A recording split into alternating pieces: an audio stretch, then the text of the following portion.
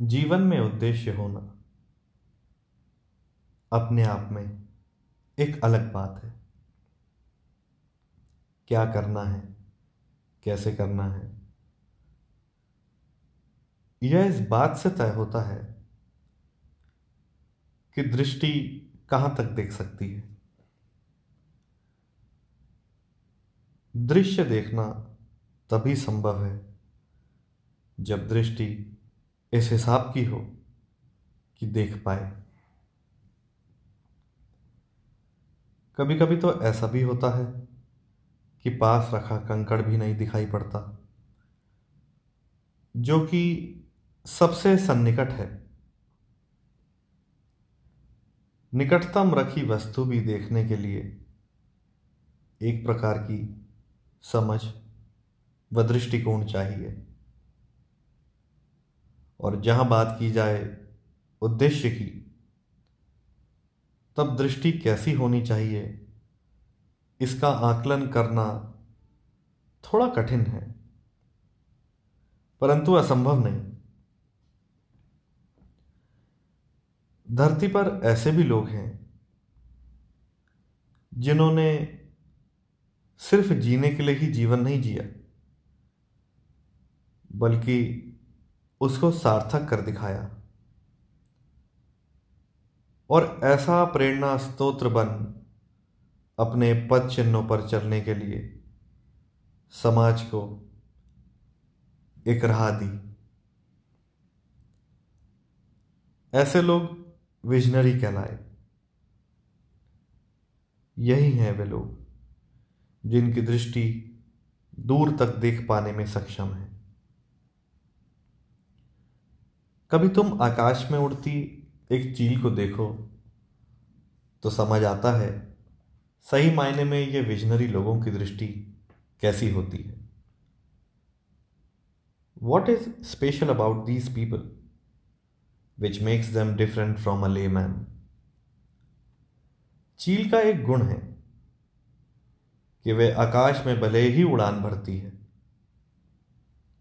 परंतु उसकी आंखें अपने लक्ष्य पर होती हैं। इस बात का ज्ञात छोटे जानवरों को कदापि नहीं होता।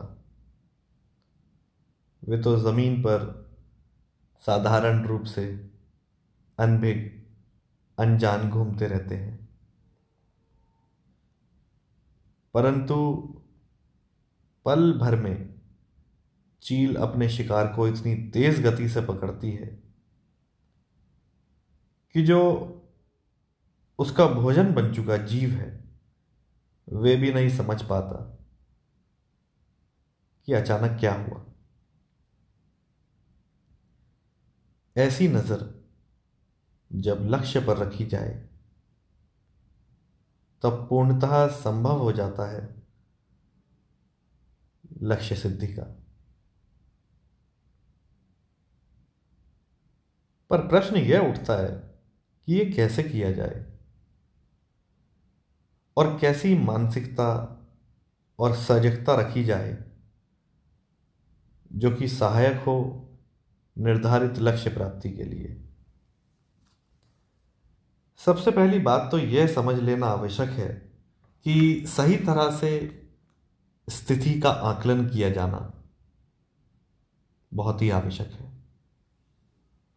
To analyse the situation prior, पूर्वानुमान द्वारा गणना करना सरल और सटीक हो जाता है। उसके बाद आगे आता है अगला पड़ाव, वह है विचारशीलता, थॉटफुलनेस। बजाय इसके कि पहले एक्शन लिया जाए, थोड़ा सोच विचार कर लेना आवश्यक है। अन्यथा कृत्य के सही और गलत परिणाम को समझना कठिन हो जाता है। और ऐसा तभी संभव है जब एक प्रकार की अलर्टनेस हो, सावधानी, बी अलर्ट। अंतिम और सबसे महत्वपूर्ण बात है दूर हटके परिस्थिति का अलग होकर देखना। चील का एक उड़ान भरने का अपना तरीका है और इन्हीं कारणों की वजह से बारिश के समय सभी पशु पक्षी अपने घोंसले में चले जाते हैं, परंतु केवल चील ही है जो अपने घर वापस नहीं लौटती। बारिश के समय सभी पक्षी बादलों के नीचे होते हैं, इसलिए बरसात का प्रभाव उन पर पड़ता है। और चील के साथ बात अलग है। जैसे ही बरसात की बूंदें चील को सूचित करती हैं कि अब बारिश का पानी बरसने को है, चील अपना रास्ता बदल देती है और बादलों के ऊपर चली जाती है, जहां बरसात का कोई स्पर्श नहीं। ऐसी सोच वाला व्यक्ति ही लीडर होता है, जिसकी सोच लीक से हटके होती है। जो सब कर रहे हैं वह तो केवल भेड़ चाल है, वह तो सुस्ती भरा जीवन है, जिसमें कोई आशा नहीं, उमंग नहीं, प्रेरणा नहीं, केवल जीने के लिए ही जिया जाने वाला जीवन। और ऐसे जीवन का लक्ष्य नहीं होता। स्मरण रहे, जिन्होंने भी कुछ ऐसा किया जो सदियों तक मानव जाति के इतिहास में अंकित हुआ, उन्होंने अलग सोच के साथ अपने कदम बढ़ाए, जिनके कारण वे स्वयं के साथ साथ अपनी छाया में आने वाले शरणार्थियों को भी अपने आदर्श, प्रतिभा और प्रतिरूप बनने के लिए एक सोच और सूझबूझ उनके सामने रखी। कुछ पाने के लिए निर्णय बहुत विविध हों, जो सबसे अलग, जो कि भीड़ का भाग ना हो, हमारे द्वारा ऊंचाई से देख पाने वाले हों, तब लक्ष्य प्राप्ति असंभव नहीं।